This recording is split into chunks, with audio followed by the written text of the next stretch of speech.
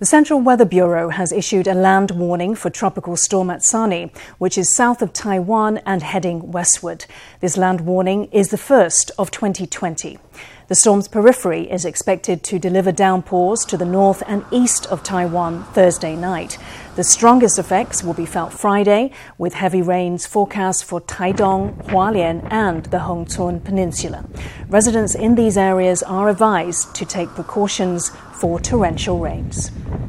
Now turning to the ongoing flu shot program, more than 4.7 million free flu shots have been administered so far, with 67 cases of serious adverse reactions reported.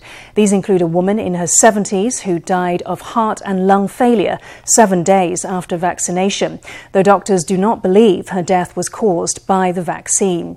Addressing concerns over flu shot safety, the Central Epidemic Command Center emphasized the rigor and transparency of Taiwan's vaccine monitoring system. We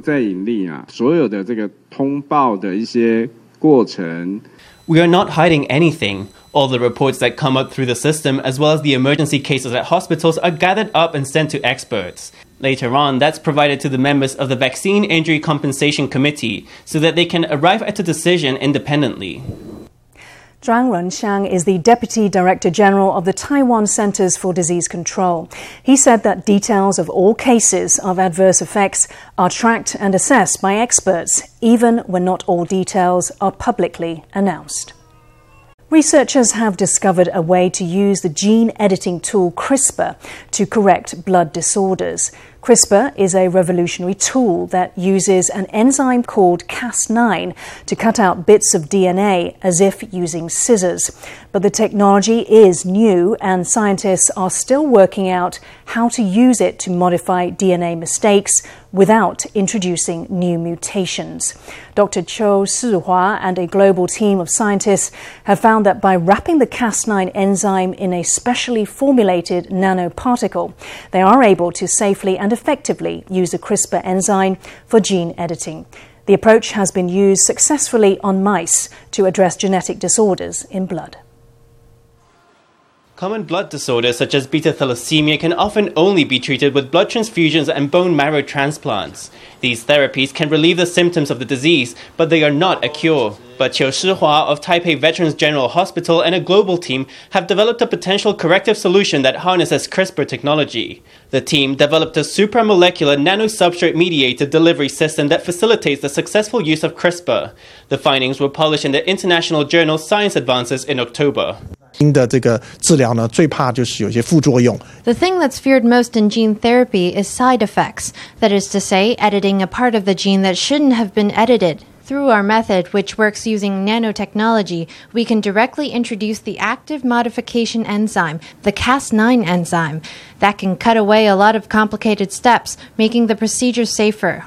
Using nanotechnology, the team encapsulated the Cas9 enzyme, which is used to fix genetic defects. When the enzyme is introduced to the defective gene, it acts as scissors that cut out the defect, which is replaced with correct sequences to truly cure the patient.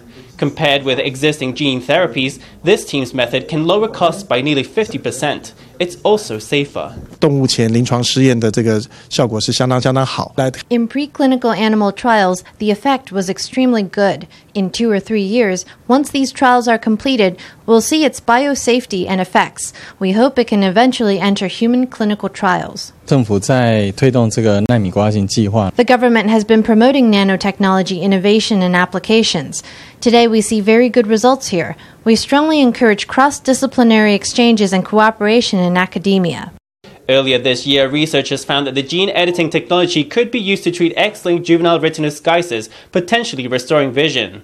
Now, CRISPR is being explored as a way to treat blood disorders. Researchers hope to develop a treatment for human use as early as 2 or 3 years from now. 2 Taiwanese railway stations have established official ties with stations in Japan in a bid to promote tourism. Jiaoxi Station has just become twins with its counterpart in Japan's Itsu Nagaoka, while Wanhua is now linked to Tagataishamai Station.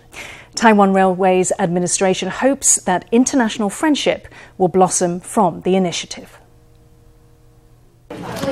Lai Mao the lion is thrilled to see his old friend flown in from Japan, Hana the black bear. Yilan's Jiaoxi station is officially twinning with Izu Nagaoka Station in Japan.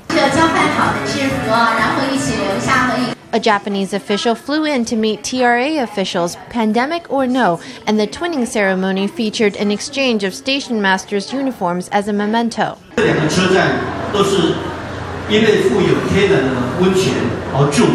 Both of these stations are famous for hot springs. They're also hubs for local tourism. Jiaoxi and Izu Nagaoka are linked by their hot springs. Meanwhile, Wanhua Station is a natural sister for Tagatai Mai in Shiga Prefecture, both famous for their temple culture and wealth of historic and artistic significance.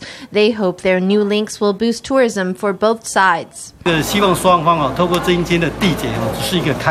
We hope the twinning ceremony today is just the start of many exchanges, joint activities and mutual learning, which will build international friendships and help both regions to promote the tourism. The railway companies are acting at the perfect moment to take advantage of post-pandemic wanderlust. Once travel is back on the cards, they hope to be the first pick for a jaunt across the East China Sea. Taipei locals take note. There's a new farmers market in town that sells only organic, traceable food produced at small-scale operations.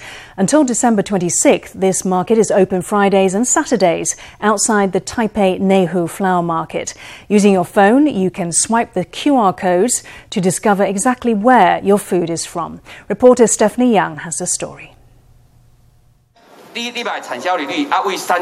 a cooking demo for pork and unknown sausage, hosted by the Taichung Da'an District Farmers Association. The chef pairs sausage with pork, along with local Da'an specialties like green onions, taro, red wine, and brandy. This is a farmers market event held by the Council of Agriculture.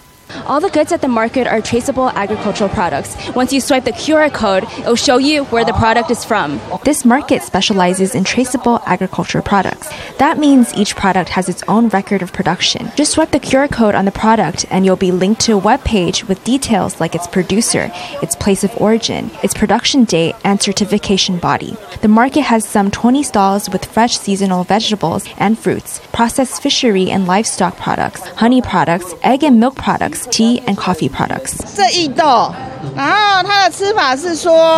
The winged bean is eaten by cutting it into strips or slices depending on your preference. It can be fried or cooked in soup. It's organic. No chemical fertilizer is used at all. Back in the day, kids didn't have candy, so they would pick this.